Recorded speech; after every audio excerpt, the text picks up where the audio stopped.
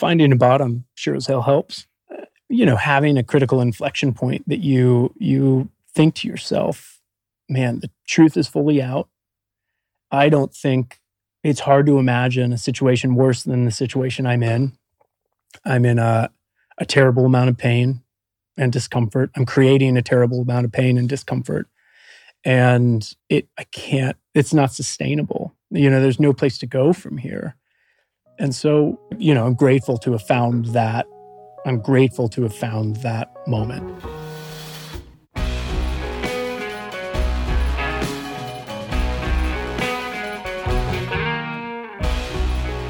All right, today's guest on the Gravity Podcast is my good friend, Joe DeLoss. Joe comes back to the Gravity Podcast for a second appearance and an update on his life and how things have progressed personally and professionally. It's always super interesting to me. He's a deep thinker, really passionate human, kind, loving, great man who's very vulnerable and insightful. And I love being in conversation with Joe, which is why he's back. Joe is passionate about life and entrepreneurship, and he recently exited Hot Chicken Takeover, an impact-focused restaurant chain he founded in 2014. I'm not sure that he's really talked much about that publicly, so we get into that. But he's now an aspiring farmer living in Mount Vernon, Ohio, and is already cooking up some new next adventures. So we'll cover all of that and more this week with Joe DeLoss. Enjoy. Welcome back to the podcast. And I've had a few people come back. We're here with Joe DeLoss. And it's interesting because, I fell into this format of really being curious about people's lives. And that's just, kind of what we do now on the podcast. But then when I bring people back, we can talk about anything, right? And in your case, lots happened, I think, since we last talked. And, you're talking about life and the beauty and the simplicity. And you're referring to life on the farm, which is not, I think, where you were. The more I think about it, we were talking about this before, I don't think you had moved yet. And so why don't you just kind of hop in and start a little bit by just giving some background on yourself. People can go back. We'll link to the original episode where you tell your whole life journey, but just give yourself give the audience a little context on, your background before we kind of hop into where you are today and what's transpired since we last talked. I think the headline is I've spent most of my life trying to be a successful entrepreneur, whatever that means. I think I'm still figuring it out. But from a really young age, as an adolescent, I was finding ways to make my own money and solve problems that I saw out there. And somewhere along the line, with some good mentorship and just some alignment for me of passion, I fell into this niche of social entrepreneurship, where for me specifically, I was actively trying to tackle the problem, some of the symptoms of poverty in our community through workforce development in for-profit business settings. And I had a handful of kind of hits and misses as an entrepreneur. And then it would have been in late 2013, I was really eager to get back to becoming an employer myself. And I had this idea after a trip to Nashville to fry chicken.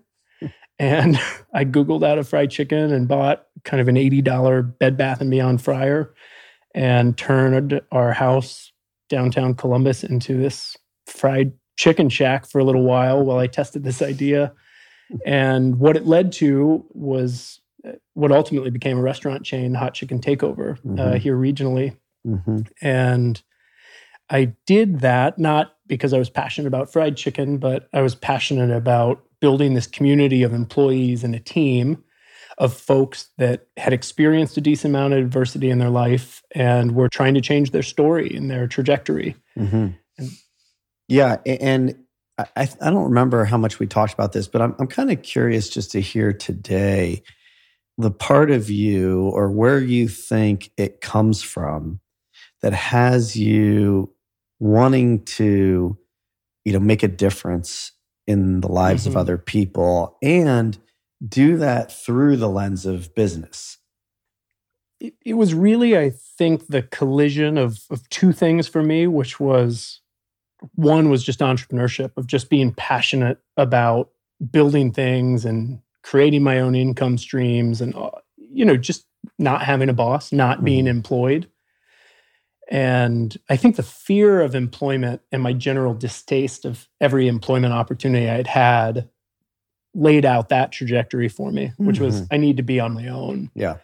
And the second part was that volunteerism was a huge part of my life. I came up in a family that was pretty well resourced. Both my parents, graduated vocational school and went into, my mom was a beautician.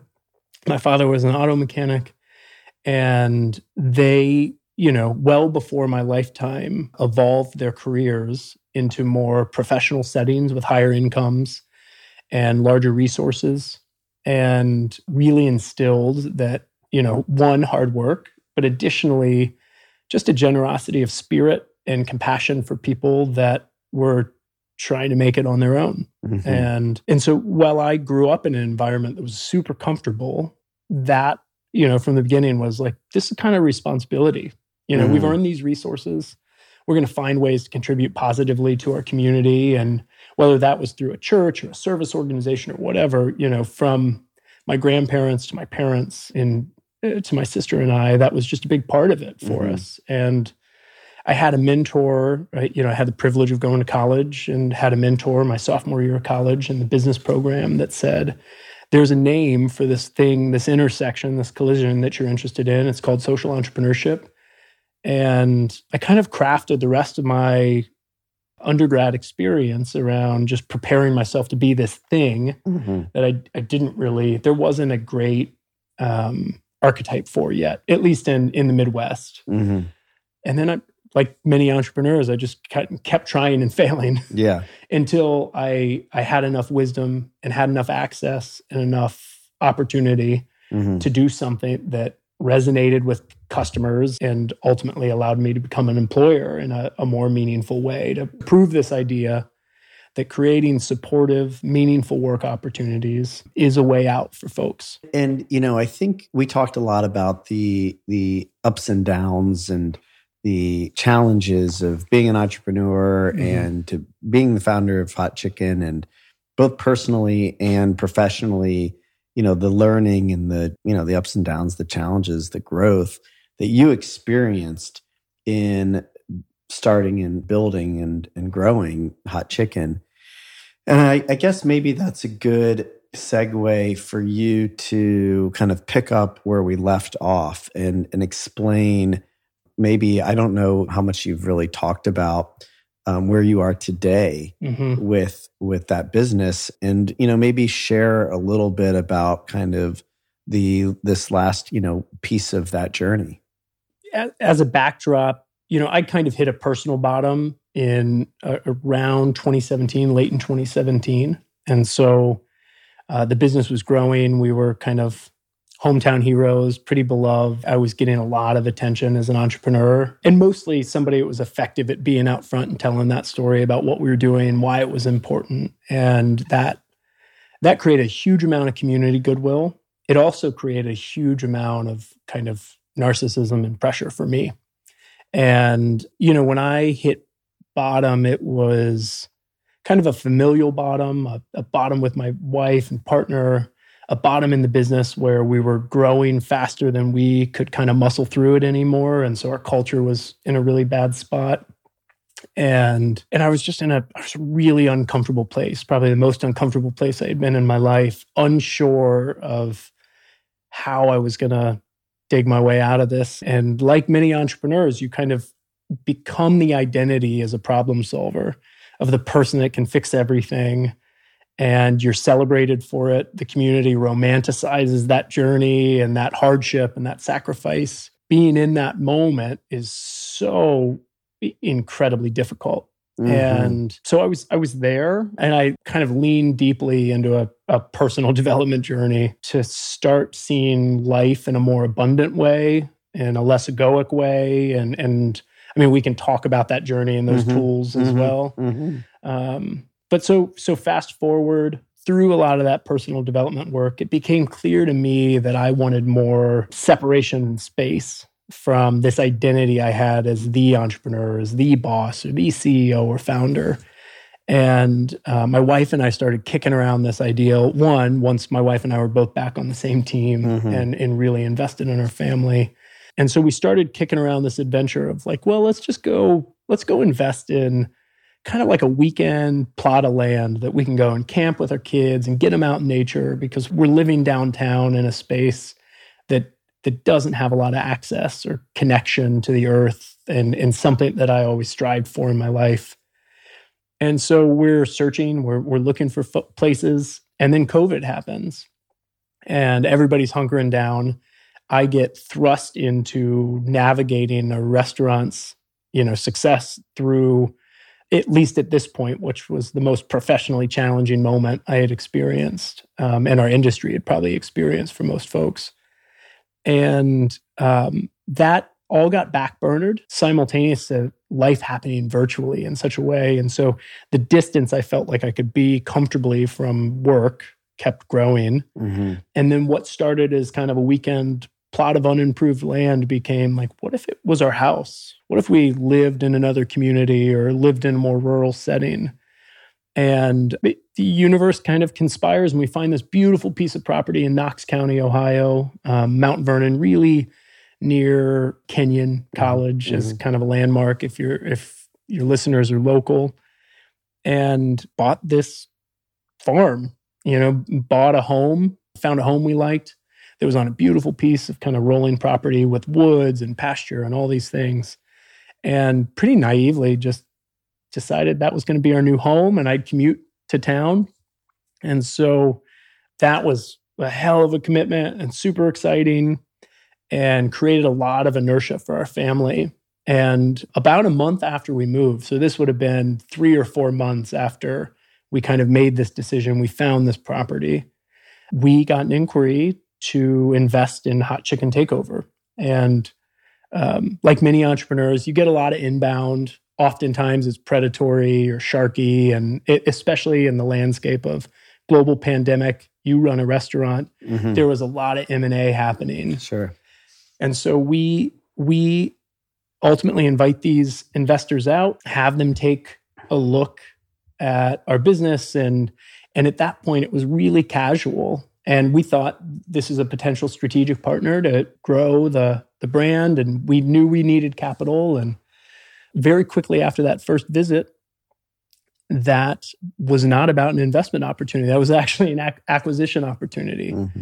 And I think it really, for me, although I always knew that was an opportunity for Hot Chicken Takeover and an opportunity that as an entrepreneur I was interested in, it really materialized pretty quickly. And so here I am, like taking care of chickens, live chickens in the morning before I gun it down 62 to get home.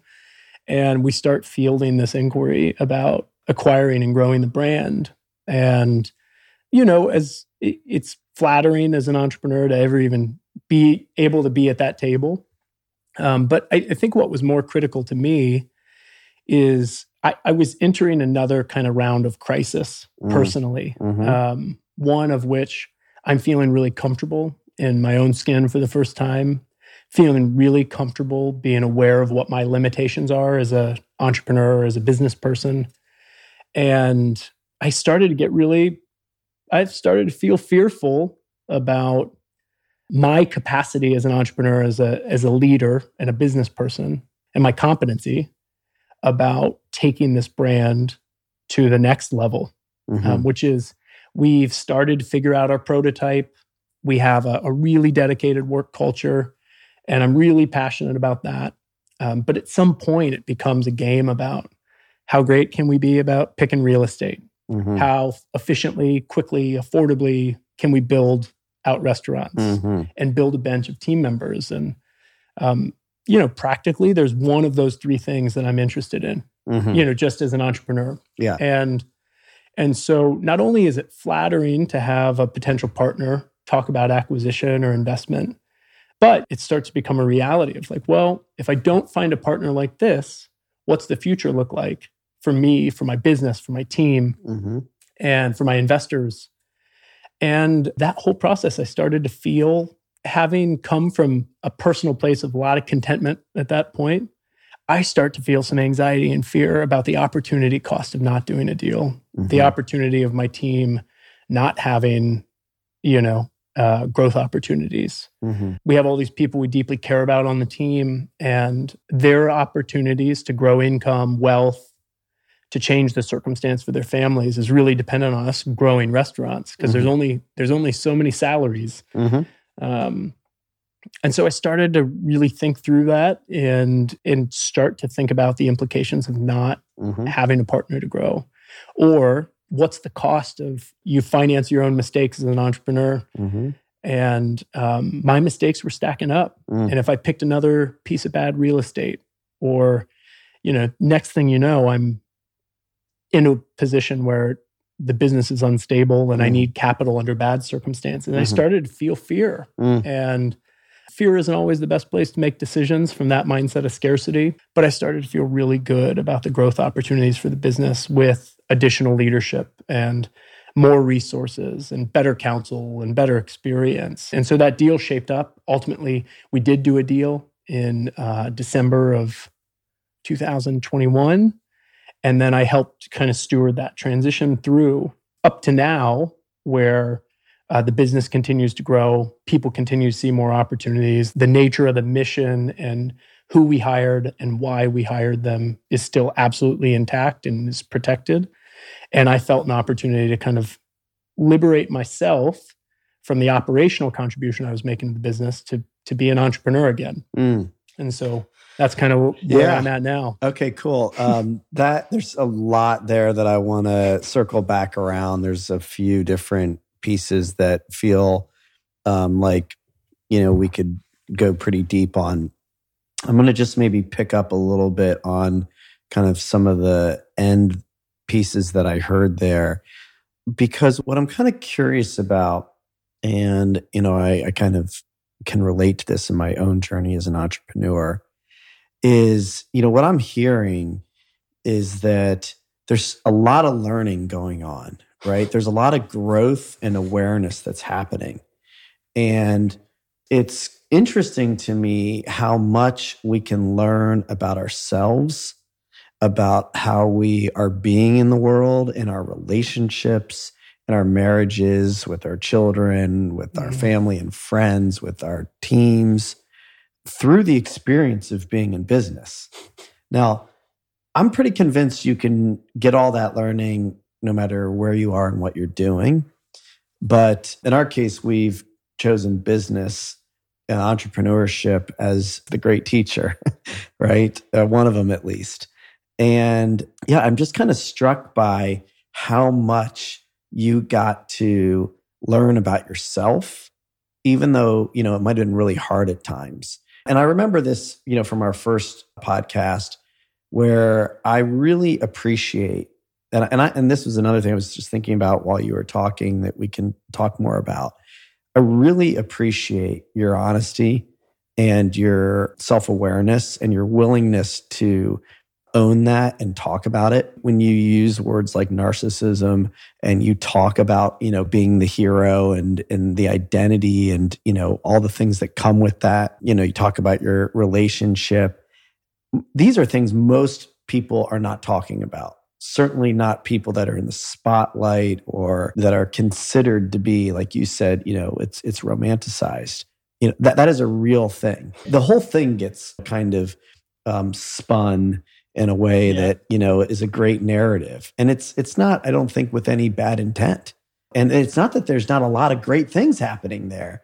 It's just that people are only seeing a piece of it. And I really appreciate you sharing kind of the fullness of that experience for you, because I hope other people are seeing that they're not alone. Oftentimes, you might be aware of some faults, some weaknesses, some insecurities, your ego, but you sure as hell don't want people to know that, right? So I guess, just to come back around to a question, I'm kind of curious just to hear a little bit more about your thoughts on the fact that you got to learn all of that in that kind of modality, and, maybe why you believe capitalism or entrepreneurship, social enterprise is a great tool for learning.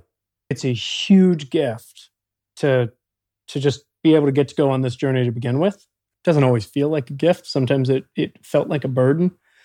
But to your point, you can get pegged as the hero. You're on this hero's journey. You're sacrificing. It's hard for you. It's all these sleepless nights, all of these things.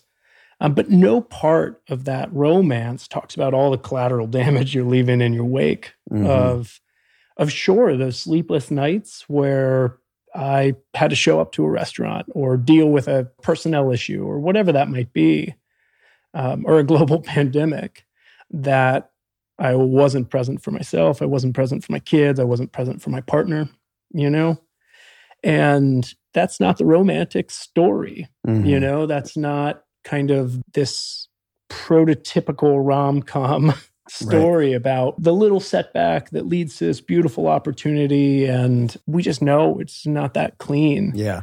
But that's not a popular narrative to tell. Right.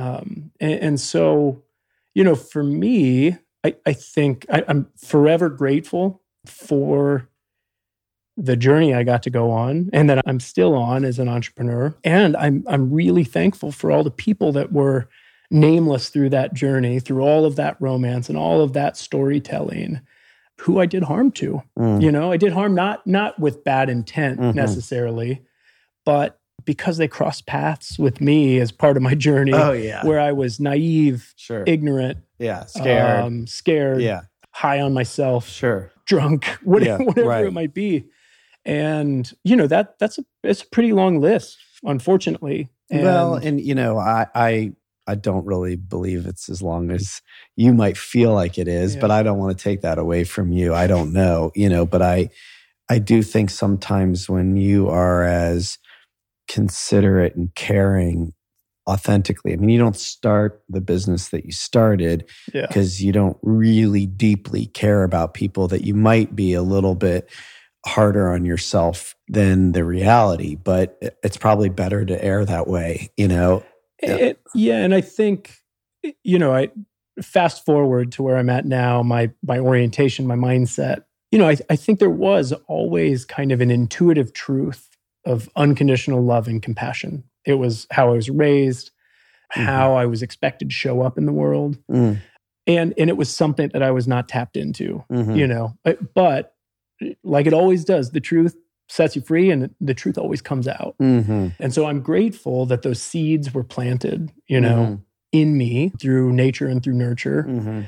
And that now that intuitive truth is my lived truth and the identity that I call home now. And I wouldn't have got there without the wisdom of the experience I had, without the people that I encountered and that I was in relationship to along the way. Yeah, I want to just ask you one more thing about this and then, talk about, aside from business, what else you did use to be able to experience the, learning and the growth that has you landing in this place that, you call home. And, I when you say nature and nurture, I'm of the belief that that's like a return to why you were here to begin with, right? You were lucky enough to have this unconditionally loving and really wonderful role modeling. But, I personally believe we're born into this world with that essence and we forget it, lose sight of it. And I want to come back and talk about, how you've navigated that. But one more piece on this, on the business part. I've been talking a lot about this book that I'm really enjoying right now called The Courage to Be Disliked. And it really talks about kind of staying, in your lane, a separation of tasks is what they call it, where it's like you can't really control how people are going to feel about you or if they're going to like you, and that's not your job. And it's a fine line between becoming narcissistic and also trying to care for people and sincerely want to help others, right? And that can bleed into people pleasing, and that's actually a selfish act, right? You just want people to like you. It's really about you. And so what I'm wondering is, in the world of business, there's a certain amount of, sure, I mean, if you're drunk and you're screaming and yelling at people, or you're, abusive, or, just not treating people kindly, professionally, respectfully, that's not good behavior, right? That's probably, nothing that any of us should emulate. But there are a lot of tough decisions that have to be made that might be very unpopular, that people might be mad about, that people might, that people might misconstrue.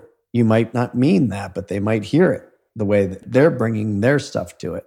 That's sort of what this book is about, is like, everybody's bringing their stuff to it. You might never know what that is. You got to kind of stay within yourself.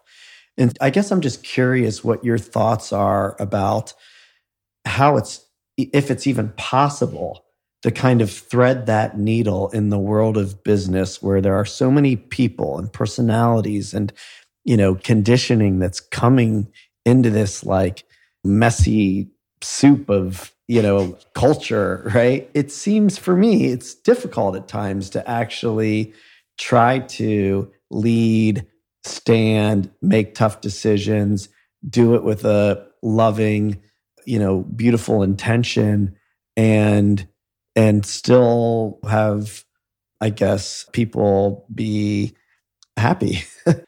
Yeah, I mean, I'm not leading a team now at this moment. Mm-hmm. I'm trying to lead myself with as much awareness as I can, and awareness of my own impulsivity and all of the other things that have in some ways contributed to my success, and sometimes not, through the last few years. But in kind of the most modern iteration of the hot chicken takeover culture that was under my leadership, that I was connected to, I started to recognize just how much sheer will, strength, force, hours, et cetera, it took to try to lead a culture that was open, transparent, full of grace, full of compassion.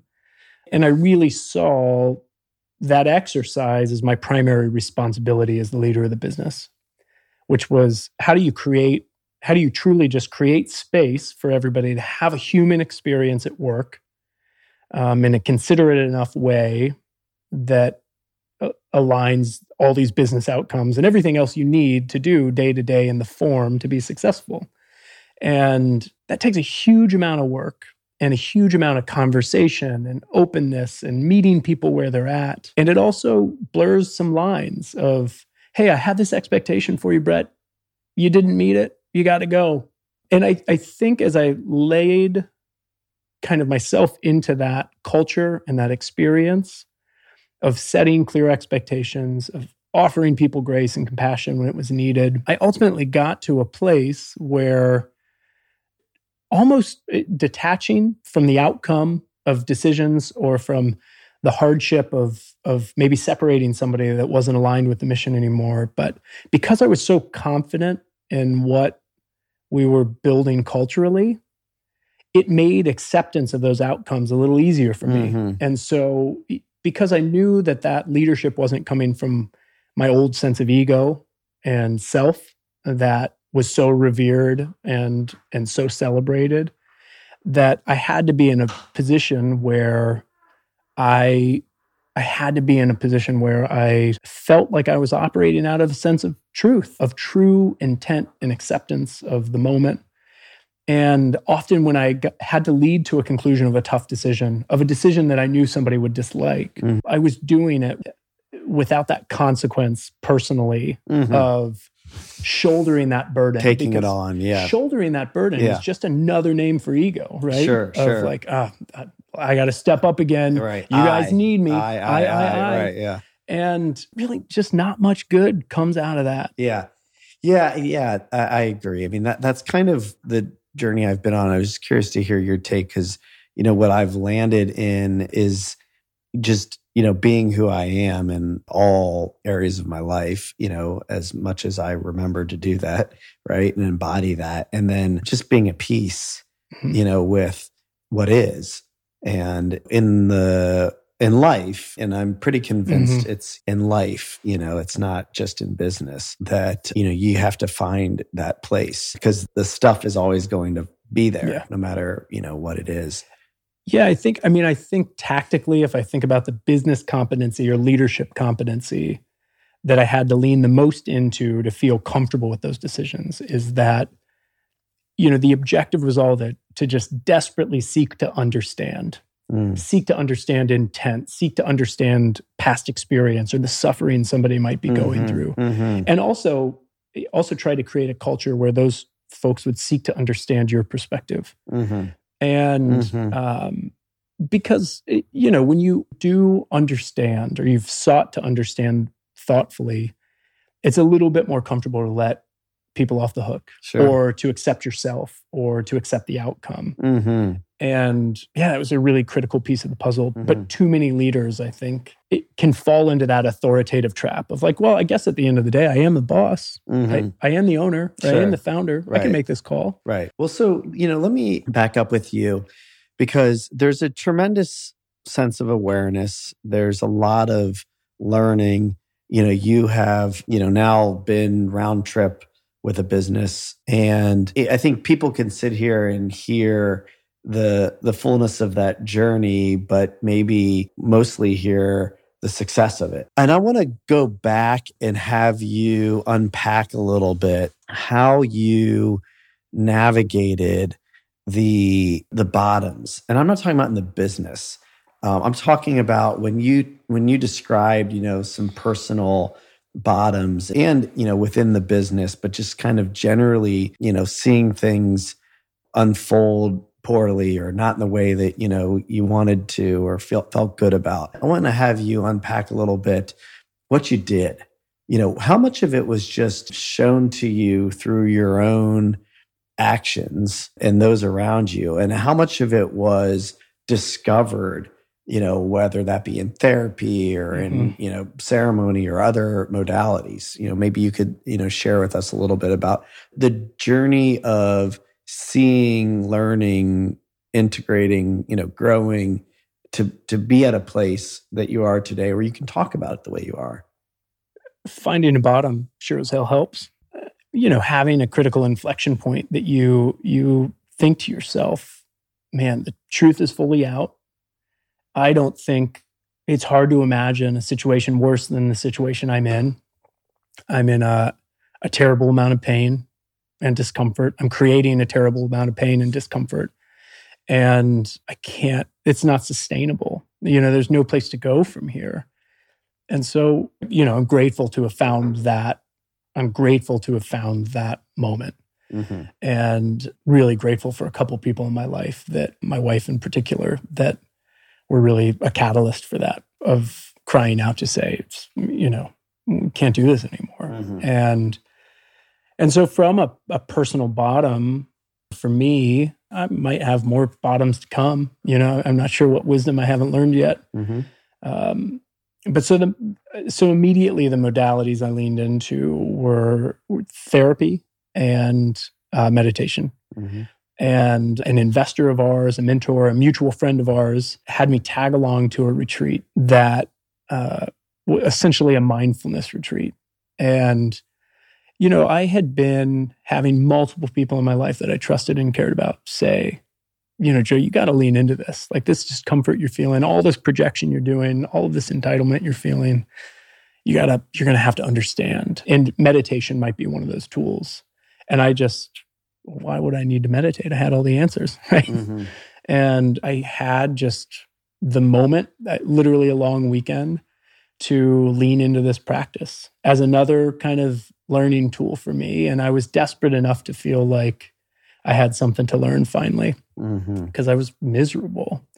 And very quickly through that modality in particular, through silence, through sitting with myself, through taking kind of radical ownership and acceptance of what I was experiencing or thinking or hearing, my heart and my life started opening up.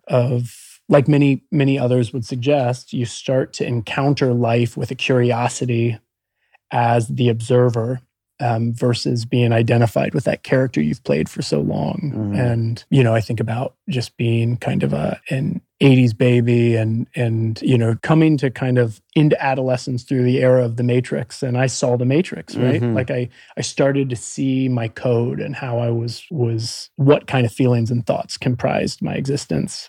And so that modality in particular was critically important. I had the privilege of having a coach, and found myself in a group of men that were all entrepreneurs, that were all facing similar things in life, that were benefiting through that work.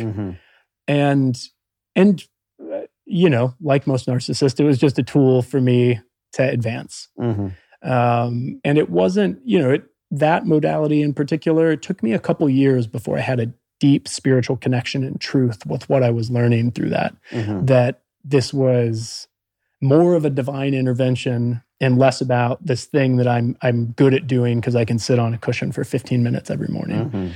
And so that journey, continues today and is more of a spiritual journey and a spiritual practice than it was a practical tool.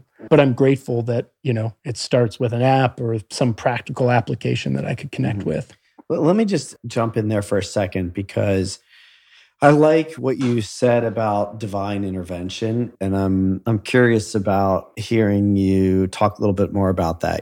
Before we got started, you talked a little bit about how you moved to the farm before, and you mentioned it just a little bit ago, before the inquiry came in, right? And there's a lot of what feels like a divine intervention or perfection, the universe just being at work when these things show up. And I think a lot of times people will think that, language like divine intervention or divine at all, is so big. It's, maybe falls into this woo-woo world, or it gets misunderstood. And what I'm hearing you say in my experience is that it's often a lot more simple than that. It's sort of just in the air, right? And it's the noticing of that, can become massively transformative, right? So meditation, something that you can, do on an app today that, a lot of people are dabbling in a wide range of ways and depth. But it's not about the simple tool, right? It's about that there was something in you that was ready to receive that tool. And it might have even been, a seed that was planted a long time ago with the friend that, decided to include you. And whatever seed was inside of that person that had, born the idea of doing these retreats. It's all seems to be so intricately woven together. And I think that gets lost, that if you're not open to that, if you're not, in that flow, you might just dismiss it as like, oh, it's meditation. I'm not into that, And so I don't know, maybe you could just expand a little bit on, the way that these things, not just that retreat and that tool, but how people and other things that have really served you in your growth have shown up for you in that kind of divine way.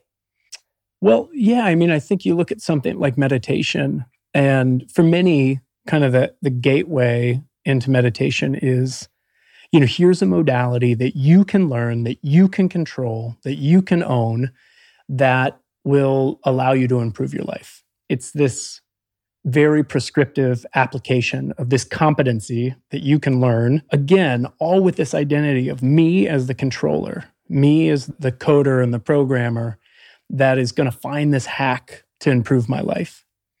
And it started there for me. I know it starts for many, but versus being just a tool that you can master, it becomes, how do I find myself in dialogue with my higher truth, with my higher self? And to have that evolution in my own spiritual practice, my own meditation practice, to feel with more divinity, with kind of a divine interaction of I am in this flow of life and I'm gonna train, this form so that I can observe, that I can be along for the ride versus in control of it.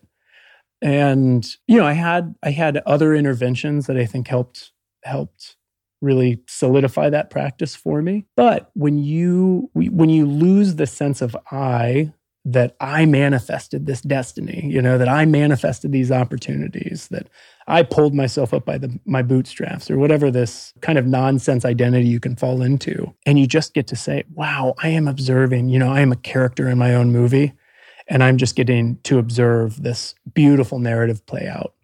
And so when you get one of those inklings of, the way my wife and I felt when we kind of came over this driveway to this home, and at that point we were so discouraged with our search for a property that we weren't even going to go on this site visit on this, and our realtor said, hey, you've got about a 48-hour window. We'd love for you to come up and see it. I think it'll fit for your family. And sure enough, we crest this little gravel drive and we see the home, we see the property. And before we even stepped out of the car, my wife thought, yeah, this is like shit. I guess this is the one.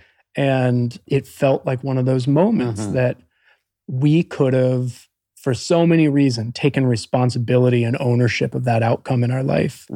But we just got to be passengers on the ride that got to observe how this thing unfolded for us, which I appreciate that we did work in our life that led to that moment as well. But it really felt like we were just in the flow of life, that was truly an aligned opportunity for us. And just as much as the opportunity to grow Hot Chicken through a strategic partner was, and all of those things that have unfolded. Yeah, it's really like the beautiful, messy, perfect mosaic of your life that, continues to reveal itself and, in a sometimes really challenging, but ultimately beautiful way. Yeah. I'm just curious to hear you say, I want to talk to you about the farm and kind of where we started, with your experience there. And also, I want to hear you talk a little bit about the sequence. We were starting to talk about that, the sequence of you moving there. And then I think there's something pretty important there. But is there anything else you want to share? I know that you are involved in a lot of ways to navigate this journey, and you've talked about therapy and meditation. I know you've, done some of the big gun plant medicines and, anything else that maybe, you want to share that's really been important in, this time in your life. Well, the other kind of initial modality was therapy. Marriage therapy, personal therapy. I think at one point we shared a therapist as well. Yeah. And that just as a practical kind of tool, one that I appreciate as a huge privilege to be able to afford those kind of interventions, right? Yes. And so that was a critical piece of my puzzle as well, which gave my wife and I different tools to be partners effectively together, which gave me additional tools beyond meditation to challenge and, get yelled at times. And those things that were critically important when your ego is so strong that you are so unaware of what all of the signs of life are telling you, And so that was a long journey too. And that was a few years alongside of a meditation practice. And there was a moment, I think probably 2 years in from that bottom, so this would have been early 2019 for me, where I started to trust myself again. I started to trust my instincts, and I started to feel a sense of kind of peace and understanding and contentment in my life that now became the basis to make decisions of this just tap into calm, even when things weren't calm around me. Fast forward like 6 months from then, and the world shuts down and things get weird. But I was doing that from a space of peace and acceptance. And at the end of the day, a knowingness that everything will be, not everything will be okay, but just everything will be. And I get the gift of being along for the ride and learning what I need to learn.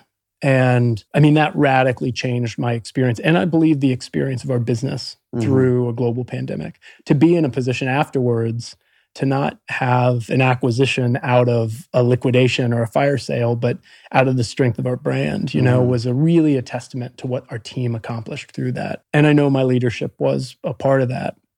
And so alongside of those two modalities and a lot of just personal familial work and presence that it took, I did lean into plant medicine opportunities and others to just deepen that practice. And I know this is something we've talked a lot about offline and our own experiences. And, what I am afraid of is the novelty and the enthusiasm around plant medicine, whether it's psilocybin or ayahuasca or iboga or, you name it. There are a lot of people that haven't started that personal development journey or inflection point that just want to jump to this shortcut, super American of us, this shortcut that's just easy. And it's not easy. It's not safe. And, there's a lot of difficulty around it. And so I'm sensitive even how I share about it because I don't want to encourage people to do it without doing a lot of the work. Yeah. And so...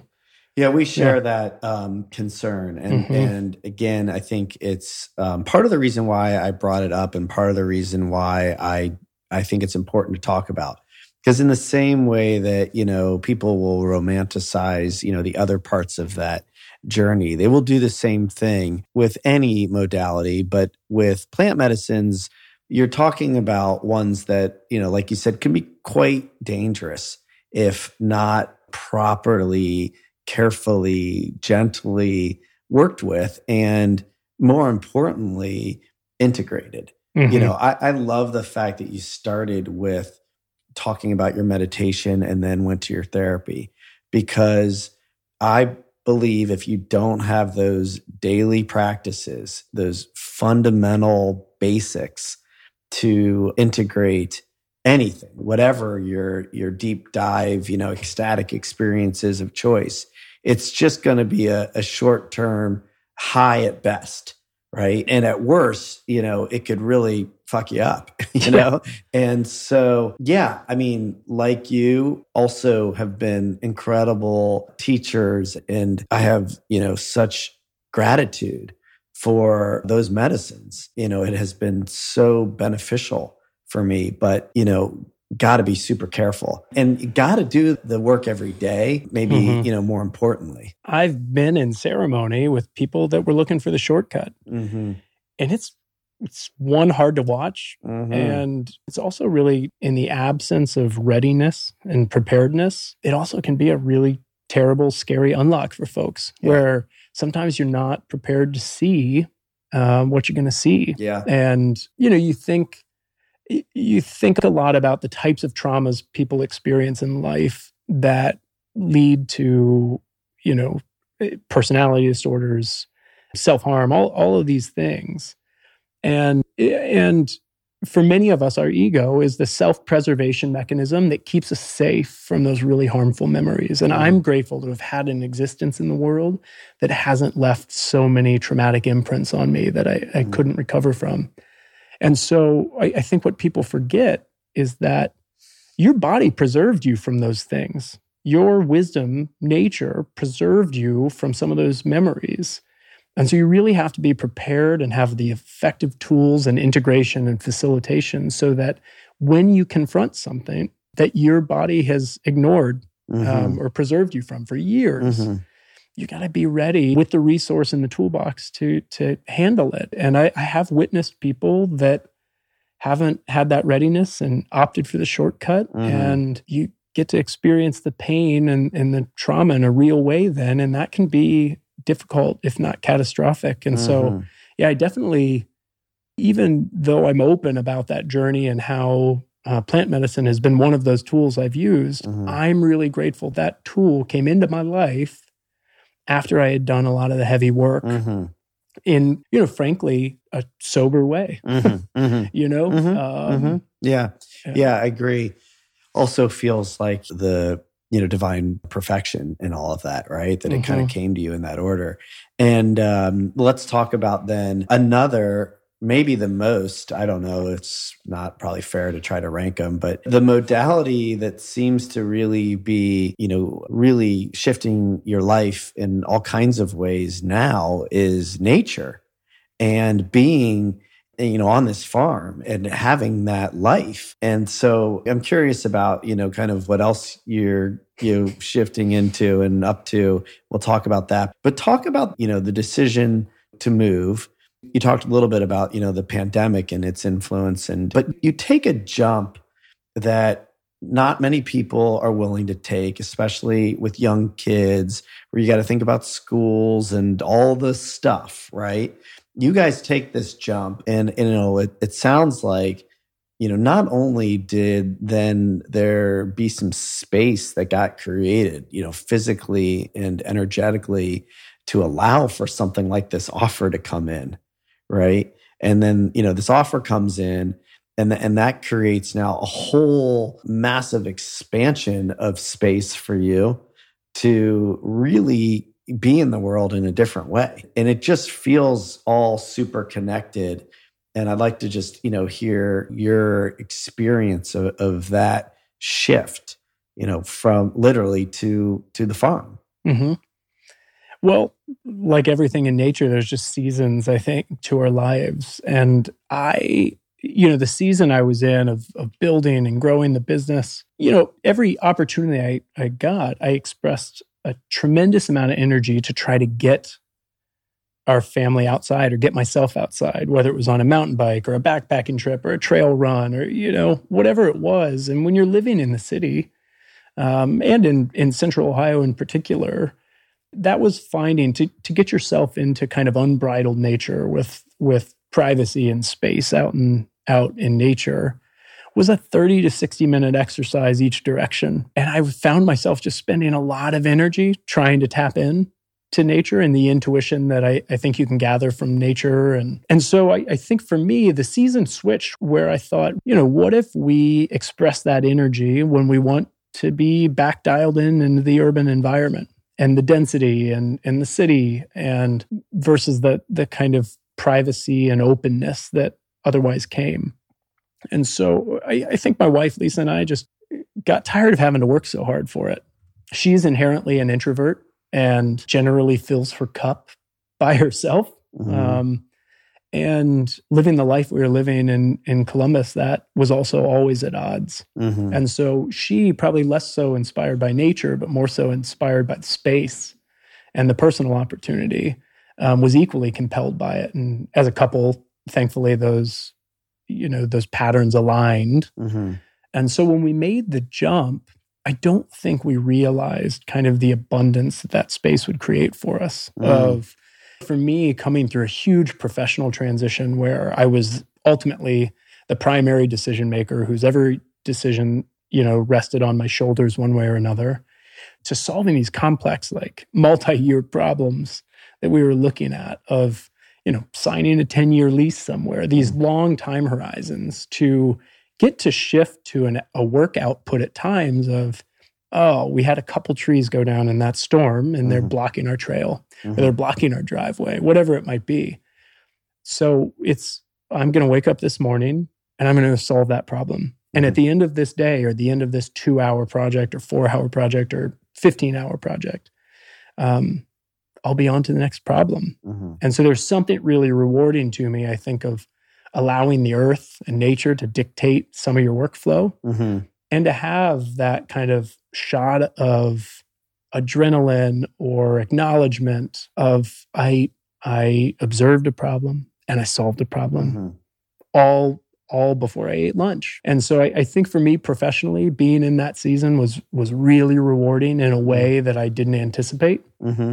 And out of it, a lot of other ideas are being born that is really, really fulfilling. We'll talk about that.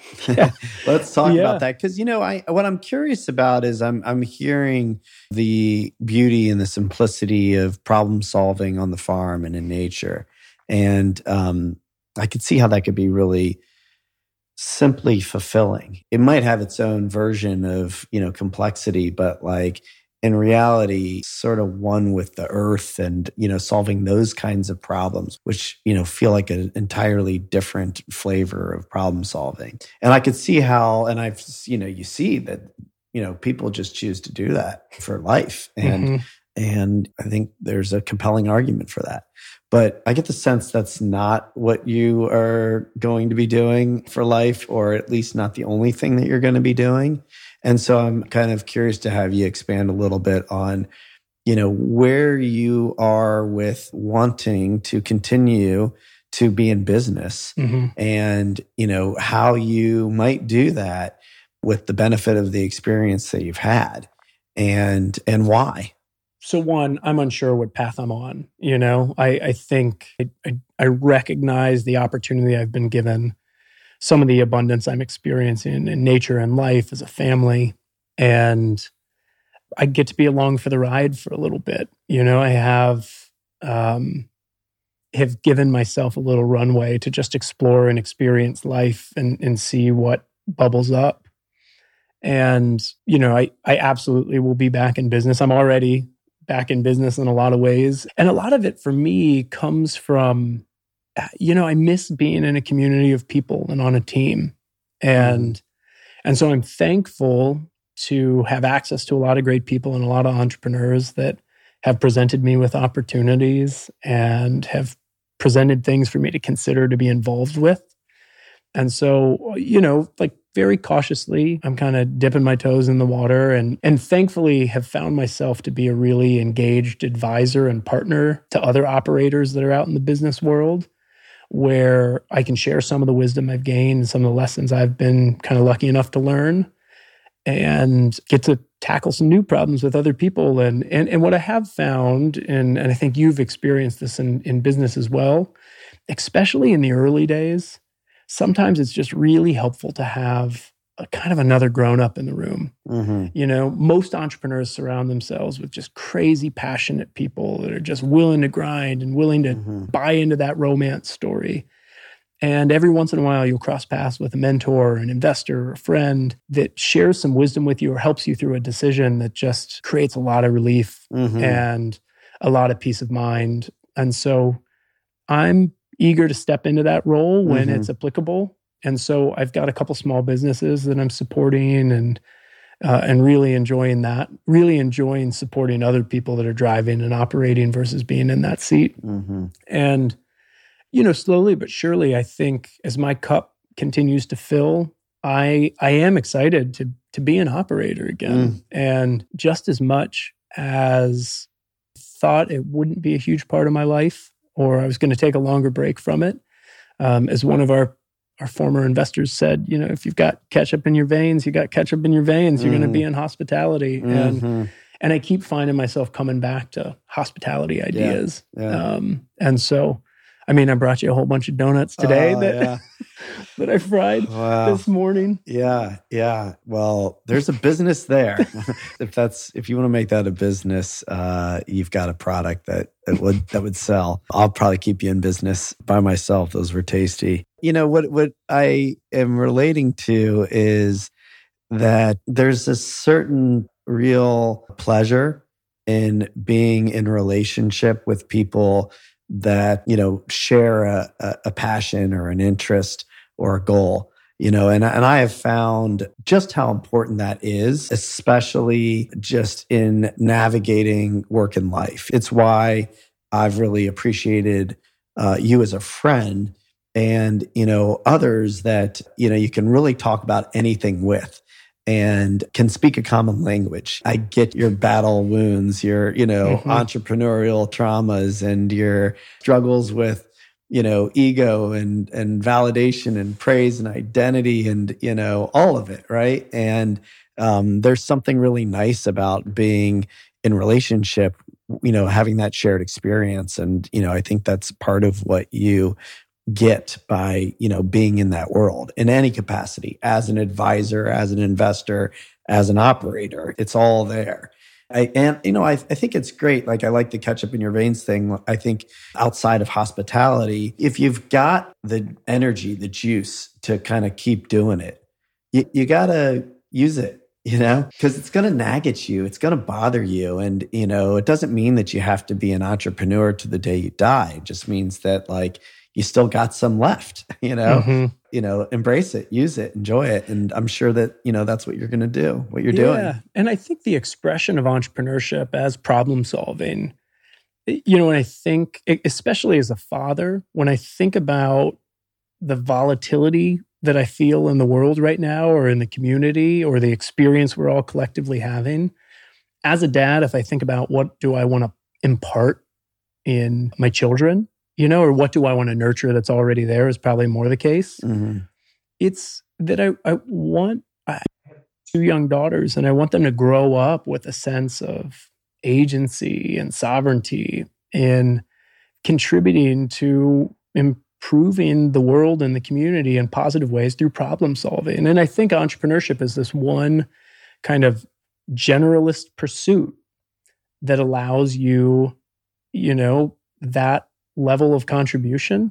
And so living out on a farm and homeschooling our kids, and my contribution to about the 10% of their education that my wife isn't like innovating and leading is around entrepreneurship. And so I've got a 7 and 9-year-old that have their own little micro businesses, and I get to be in relationship to them as they find ways to make their own money and solve a problem, And so, I think increasingly as a family, we're getting really passionate about how do we hold space for other families to learn some of those lessons and express themselves in those ways. And so I don't know how that manifests, but when I think about, tying back to all those modalities of learning that I had to go through from a personal development perspective, what we hope is that, we can find a way now to lean on that level of observation and awareness to just see how this might manifest itself. We have property and space. We have a lot of passion and enthusiasm, a little bit more time than we used to. And so I'm on for that ride too, to maybe see what the yield is of, ways that we can do that. And I love entrepreneurs. And, I have a lot of entrepreneurs coming up to the farm to cut wood and dig ditches and learn together. And that's really refreshing too. That's awesome.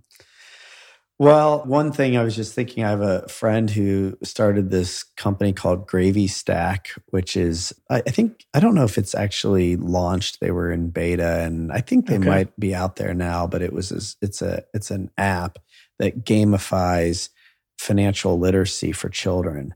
And it teaches kids how to save money, invest money, and it's all done through games. Like their most popular game is something to do with canceling subscriptions. And they're like getting the average family to save $400 a month because like the goblin comes and gets you if, your subscription's not active and you're not using. Anyway, so you might check that out. Gravy Stack. Yeah. Scott Donald, he was on the podcast too. And a couple of my strategic coach friends. So think about that for homeschooling. It could be super fun. And just share any final thoughts. It's been great to have you back on. And I really am, again, appreciative of your sharing and really talking about the journey and the parts that maybe people don't know and don't get to see and that I know many people are experiencing. I think it's of great value. I think that if you never did anything entrepreneurial again, just sharing your experience is super impactful, and you could make a life out of just doing that and supporting other people. And I know you're doing both, so I thank you for that. Thanks for taking the time, and thanks for being a good friend. But I'll turn the mic over to you for any final thoughts. Yeah, I think back where we started, there's so much romance and enthusiasm that's put around the sacrifice of leadership, the sacrifice of entrepreneurship. And it's so easy to opt into that. It's so easy to believe and kind of get drunk off your own Kool-Aid, And so if I could encourage anybody, if anything, to learn from a little bit of this conversation, it's just about building the tools, whatever that might be, to just listen a little bit more. And I think to get yourself outside of your business and that vertical you're in, because everybody there is also, your name's on their paycheck. And so it's really important to just create the space so that you can listen and observe and open yourself up to where life might take you a little bit more. And I'm thankful that I've had a lot of those teachers along the way and that I've fostered a little bit of an ability that I'm still trying to grow to listen and just be the water, not the waves of life. And all too often we identify with those ups and downs and get celebrated in the news because of it, one way or another, maybe not always celebrated. And so, yeah, just encourage people to be the water, not the waves, and start building some tools so that they can listen and observe. And it's a hell of a lot nicer. And it's a lot more pleasant to be in this space than the alternative. I like that. Be the water, not the wave. All right, Joe. Thank you. Thanks again. I really appreciate it. Thank you for listening to the Gravity Podcast. Please subscribe to the show at Apple Podcasts, Spotify, or wherever you listen to podcasts. To learn more about the entire Gravity Project, please go to gravityproject.com. Music heard of the show is provided courtesy of Kyle Lamoro and Oliver Oak.